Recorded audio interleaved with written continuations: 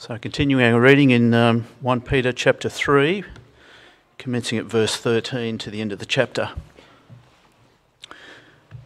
Who is going to harm you if you are eager to do good?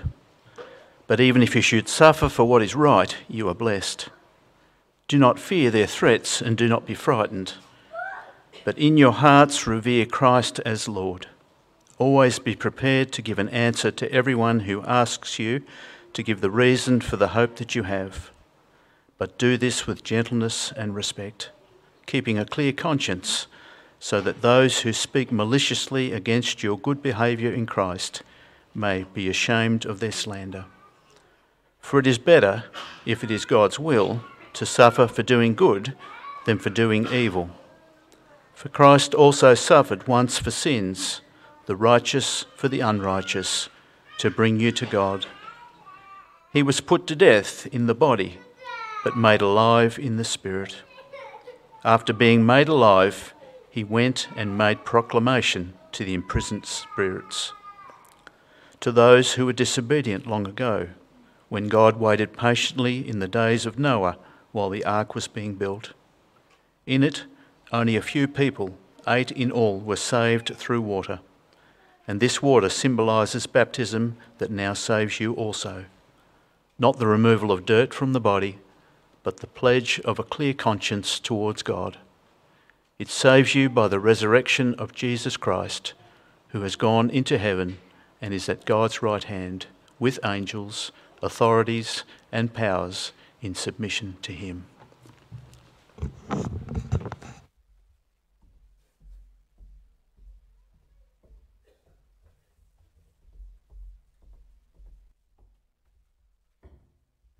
Thanks, John.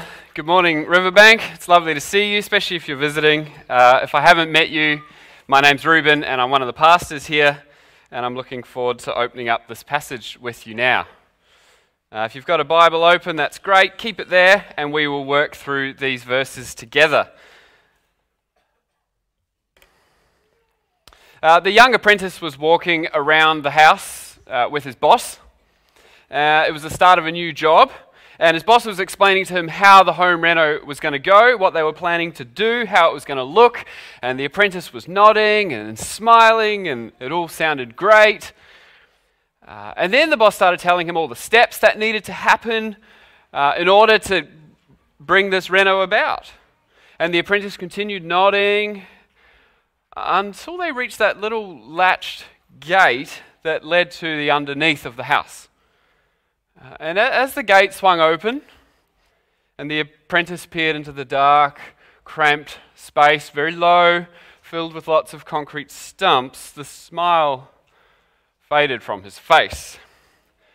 And as his boss said the words, 10 new stumps, hole 700 meters deep, they just kind of washed over the apprentice, and something in his brain suddenly kicked into gear. Wait a minute. What are you asking me to do? I've been under there, so I know what that's like. It's a horrible job. And that's kind of where we are in the book of 1 Peter today. Today we come to that moment in the book where the smile falls off our face and we turn to Peter and we say, wait a minute, what exactly are you asking us to do?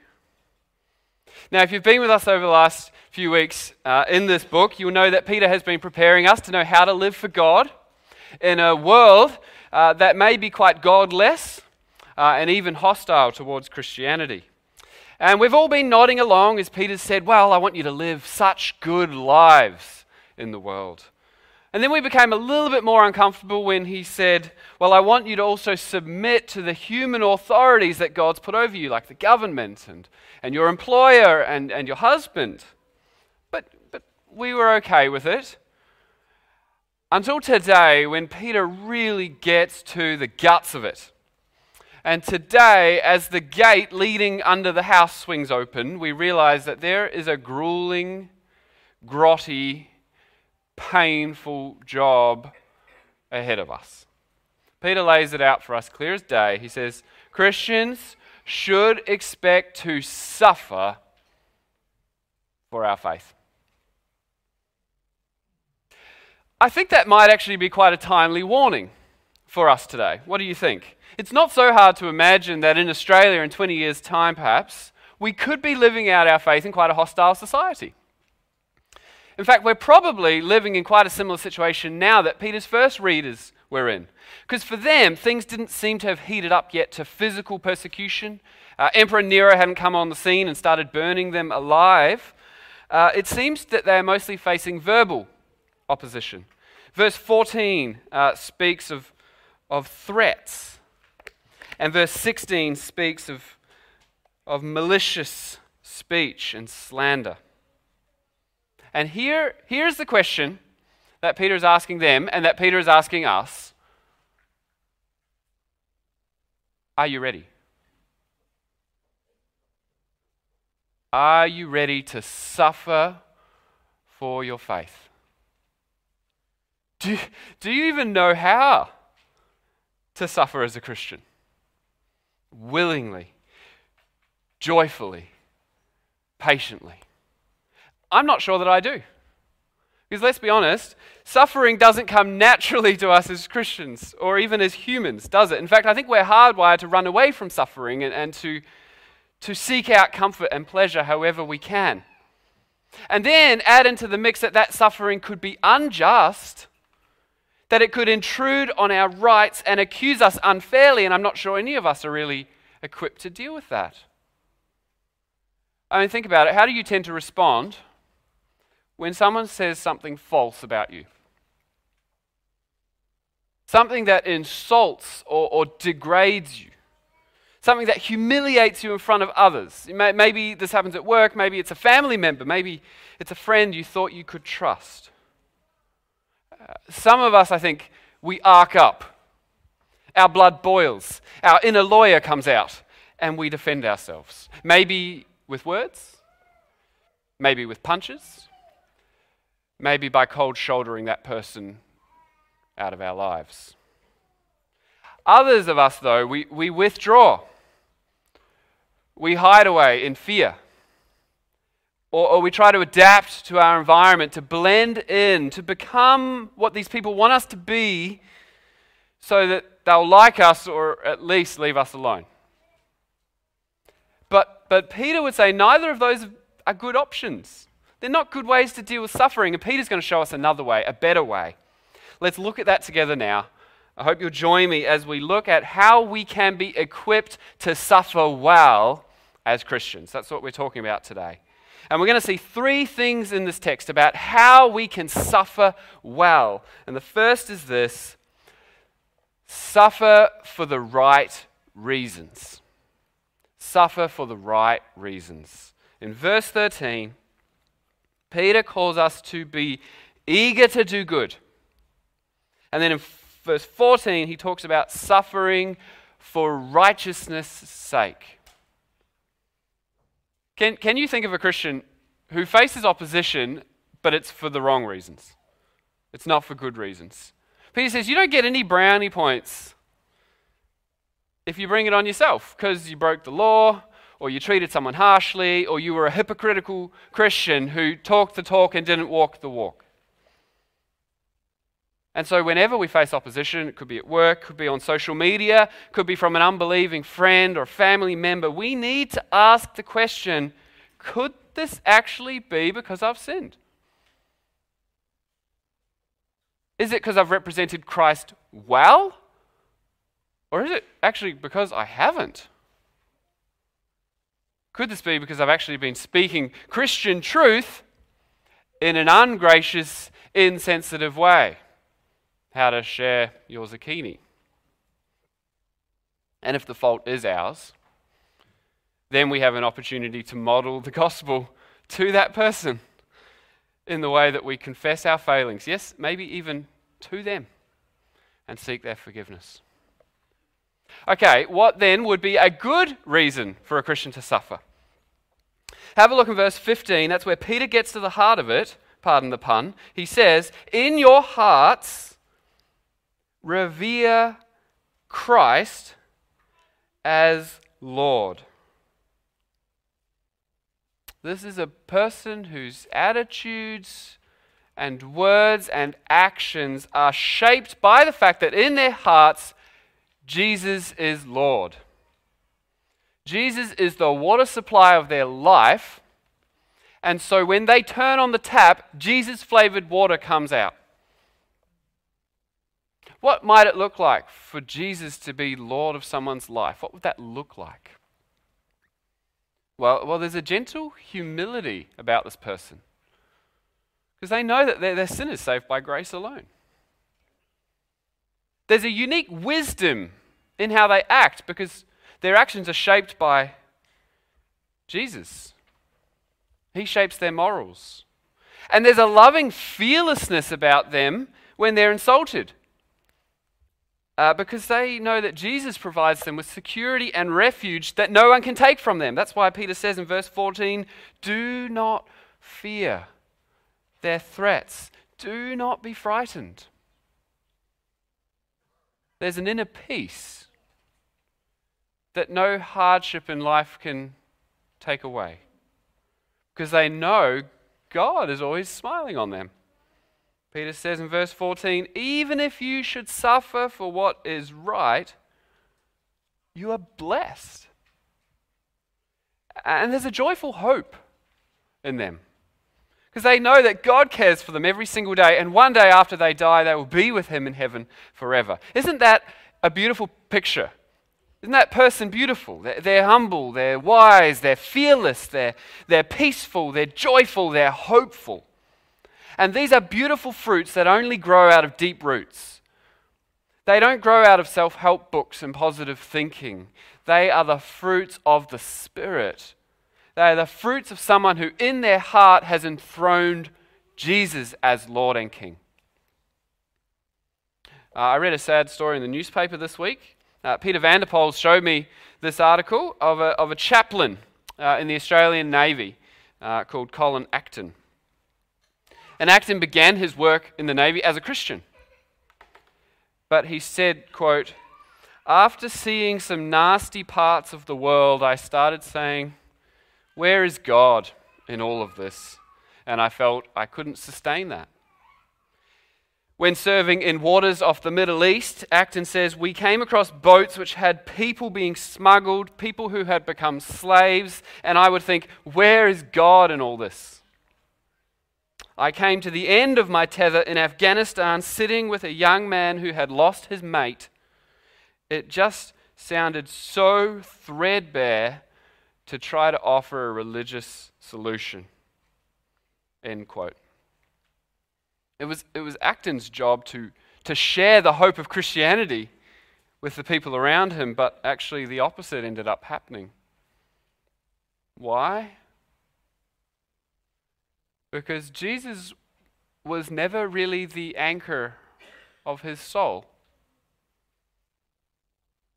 Friends, when suffering comes into your life, especially unjust suffering for being a Christian, it will quickly become obvious whether Jesus is the Lord of your life, whether He's actually the anchor of your soul, the hope of your heart, the hope of your life.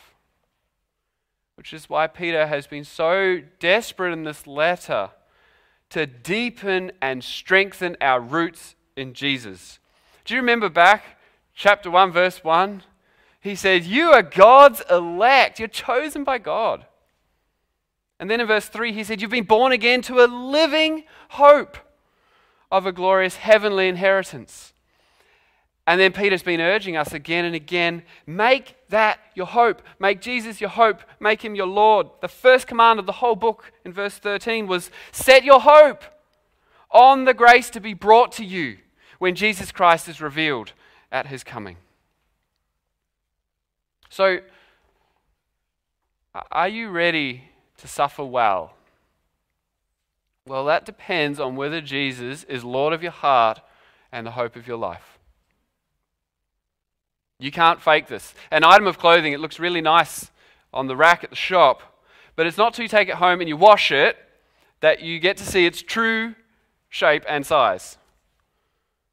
And let me tell you, in Australia, we are about to go through the wash. Our faith is about to go through the ringer I think. And there's only one way we're going to come through that in good shape, and that is if in our hearts and in our church we revere Christ as Lord. So, how can we get ready to suffer well? It starts with Jesus. Jesus in your life, in your heart.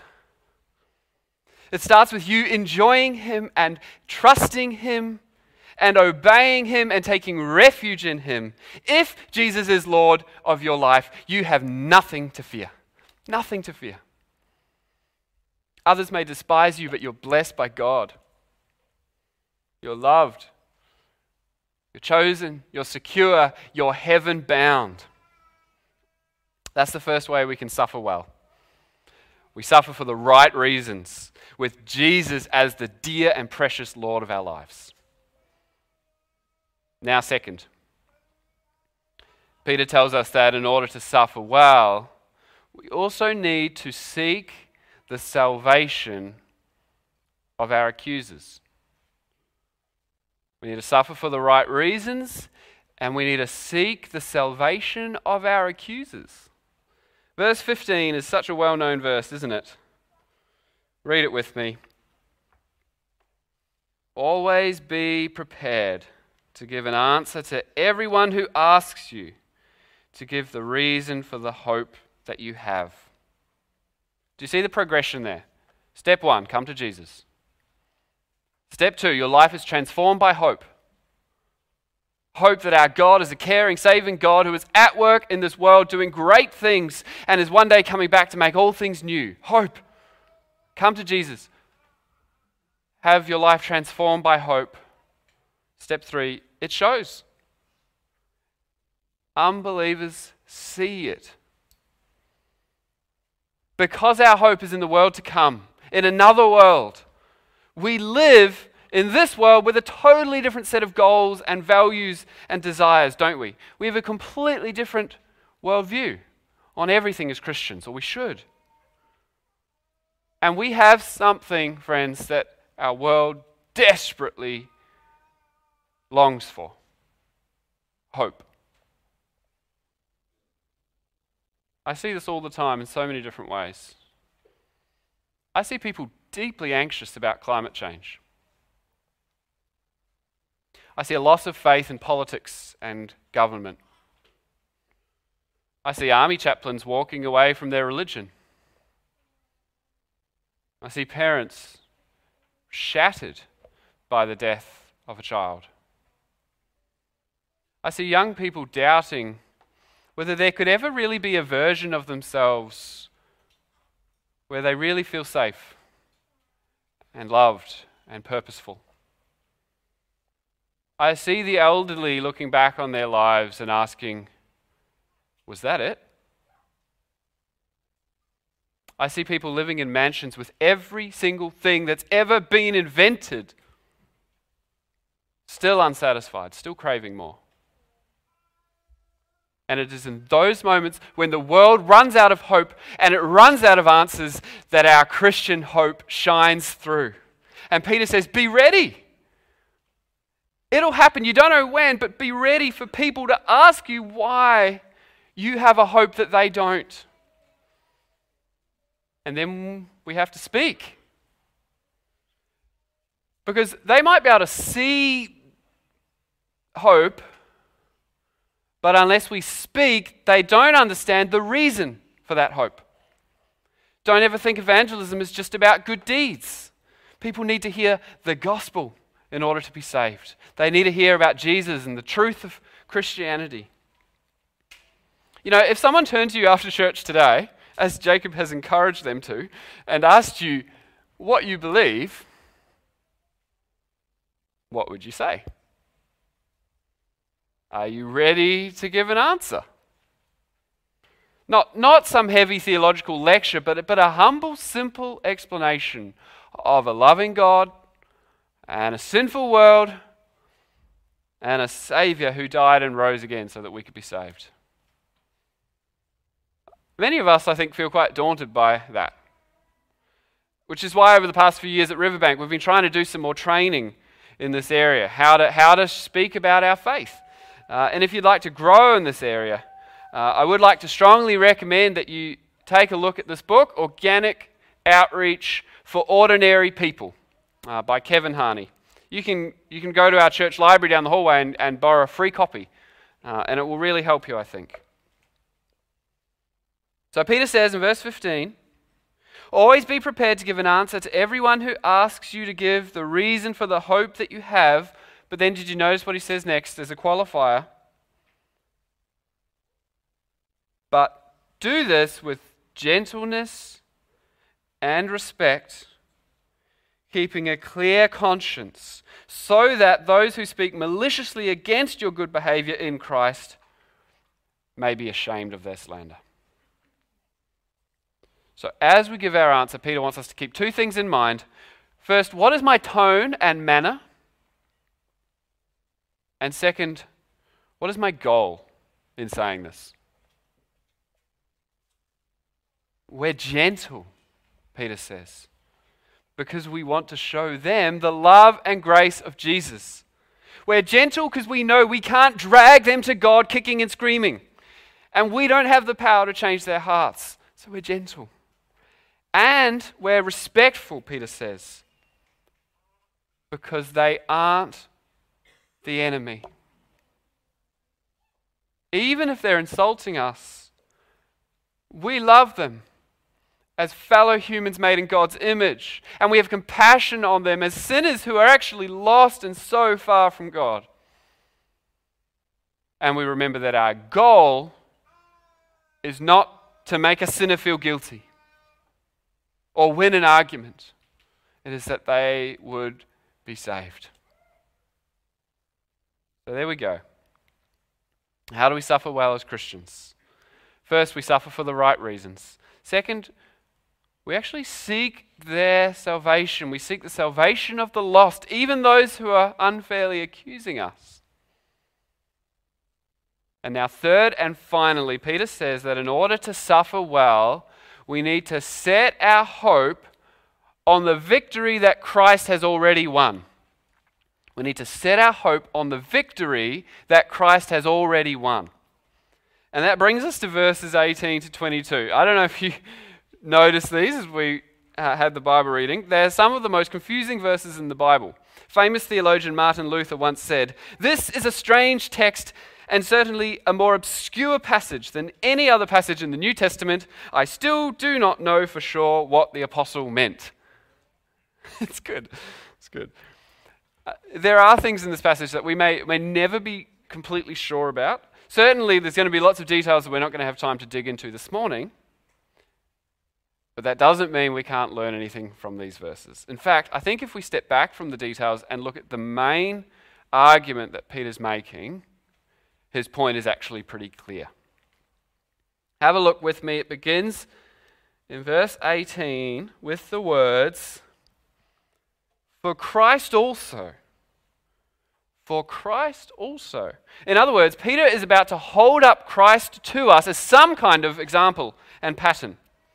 He wants to tell us something about Christ in the context of Christians will suffer, but they don't have to fear. Christians will suffer, but they don't have to fear, and it has to do with Christ. Then he goes on, "For Christ also suffered once for sins, the righteous for the unrighteous, to bring you to God. He was put to death in the body, but made alive in the spirit." What's Peter talking about here? Well, notice the theme is innocent suffering. And we aren't the first ones to experience that. Christ did it too. And it wasn't pointless. It was actually to bring us to God, to save us. So Peter wants us to identify with Christ. It's what he's been calling us to do a number of times in this book. Jesus is our example. He's our pattern. He's the model that we follow. Okay, but what exactly is this example, this pattern?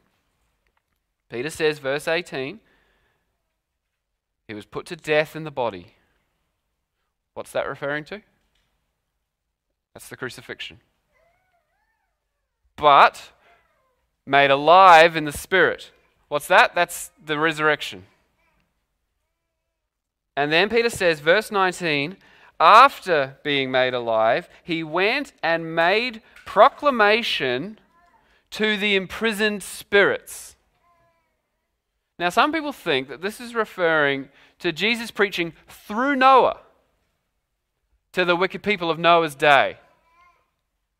But I think there's another explanation that makes more sense if we look down at verse 22, where it says that Jesus has gone into heaven and is at God's right hand with angels, authorities, and powers in submission to him.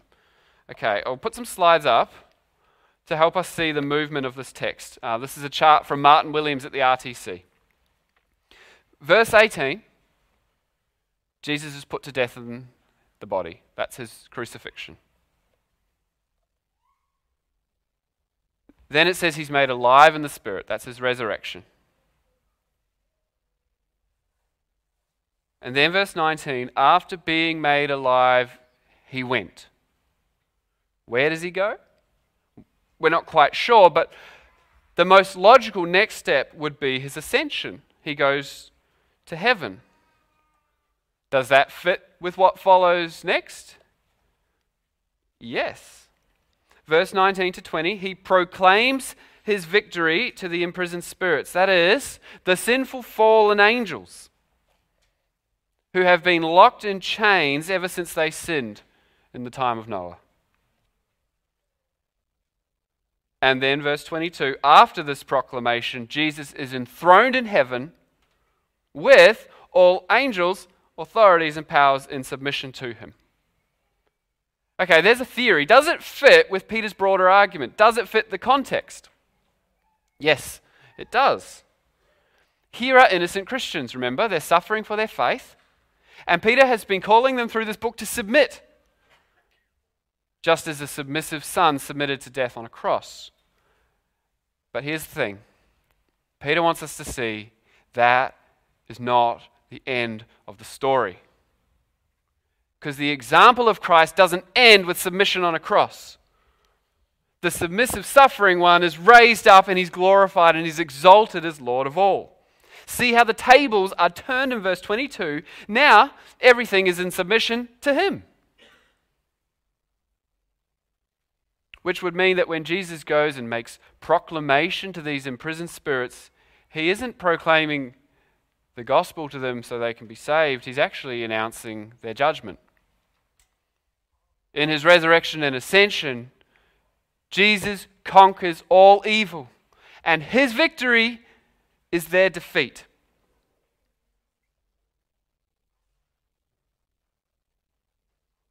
We can turn those slides off now.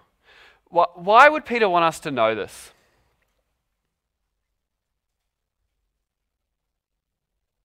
Because he wants comfort. He wants to comfort discouraged, suffering Christians.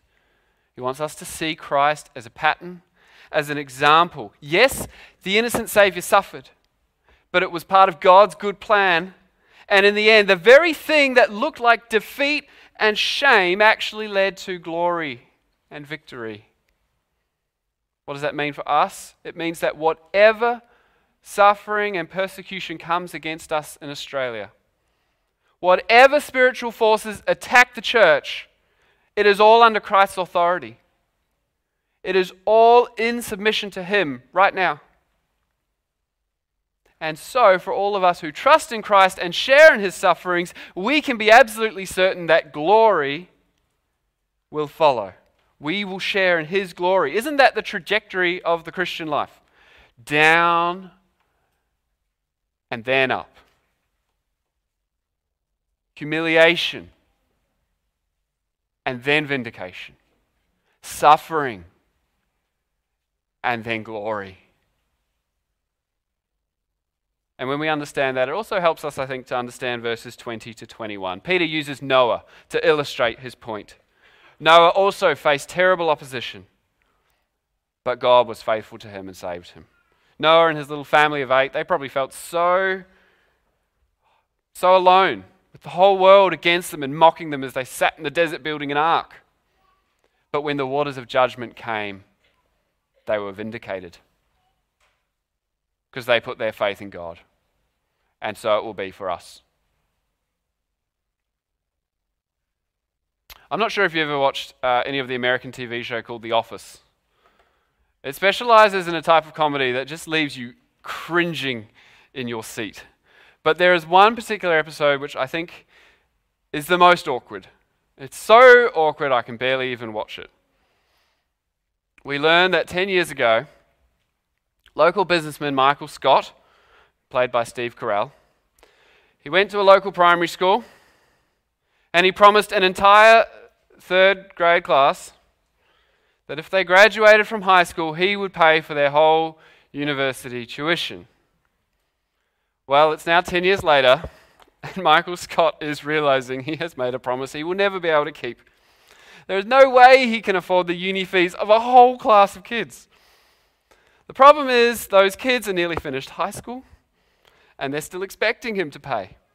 In fact, his generous offer has motivated them all for the last 10 years, filling them with hope, inspiring them to study hard and dream big. And the episode depicts the moment when Michael has to go to the school, face all these kids who are clapping for him, think he's their hero, and he has to tell them they won't receive any money. It's absolutely devastating to watch as he pops their dreams. And it's not helped when, at the end, he tries to offer them a gift to ease the pain. He offers each of them a laptop battery. The kids are left with nothing but crushed dreams and a battery to a laptop that they don't even own. Are we like those poor kids? Have we placed our hope in something just to have it let us down one day? Is all the suffering and the sacrifice worth it? Does God even care how hard it is to be a Christian sometimes? Does he know how much his people are suffering around the world? 380 million Christians today are said to face high levels of persecution. That's 1 in 7 Christians.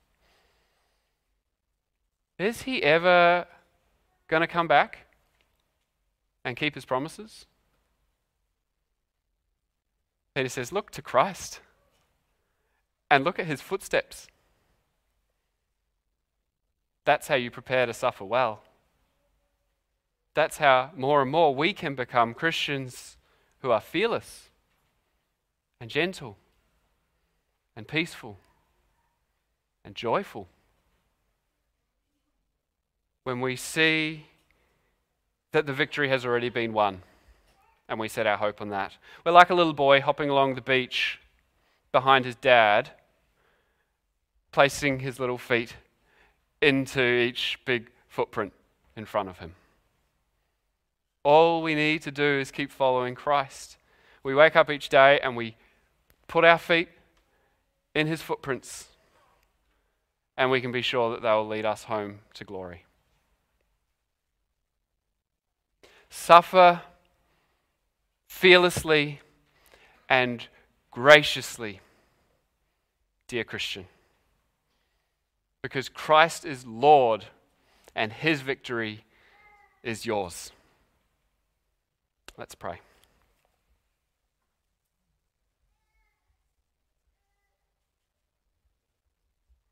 Lord God, we don't know what is coming, only you know the future. But we do know that you have told us, Jesus has told us, Paul has told us, Peter has told us, all the prophets of the Old Testament have shown us your people are exiles in this world and they will suffer. And they will be outcasts. And they will sometimes face opposition and hostility and maybe imprisonment and maybe even martyrdom. Lord, you tell us this morning not to fear. And we admit that that's hard. We are scared sometimes. And we are prone to respond badly. Some of us melting away and wanting to hide somewhere. And others of us firing up with our blood boiling, standing on our rights, and yet sadly not really showing the love and grace of Christ as we do that. Please, Lord, lead us into a better way, where in our hearts Christ is Lord, and where we trust that if we follow Jesus, He will lead us safely through suffering into glory. Thank you, Jesus, that even now all angels and authorities and powers are in submission to you, that you are risen, victorious, reigning at the right hand of God, and we have absolutely nothing to fear. And like Noah and his family, one day we will come through the flood and we will walk out into a sunny new world, vindicated, your people with you forever. We praise and thank you for Jesus and the gospel and the salvation we have in Him. In His name we pray. Amen.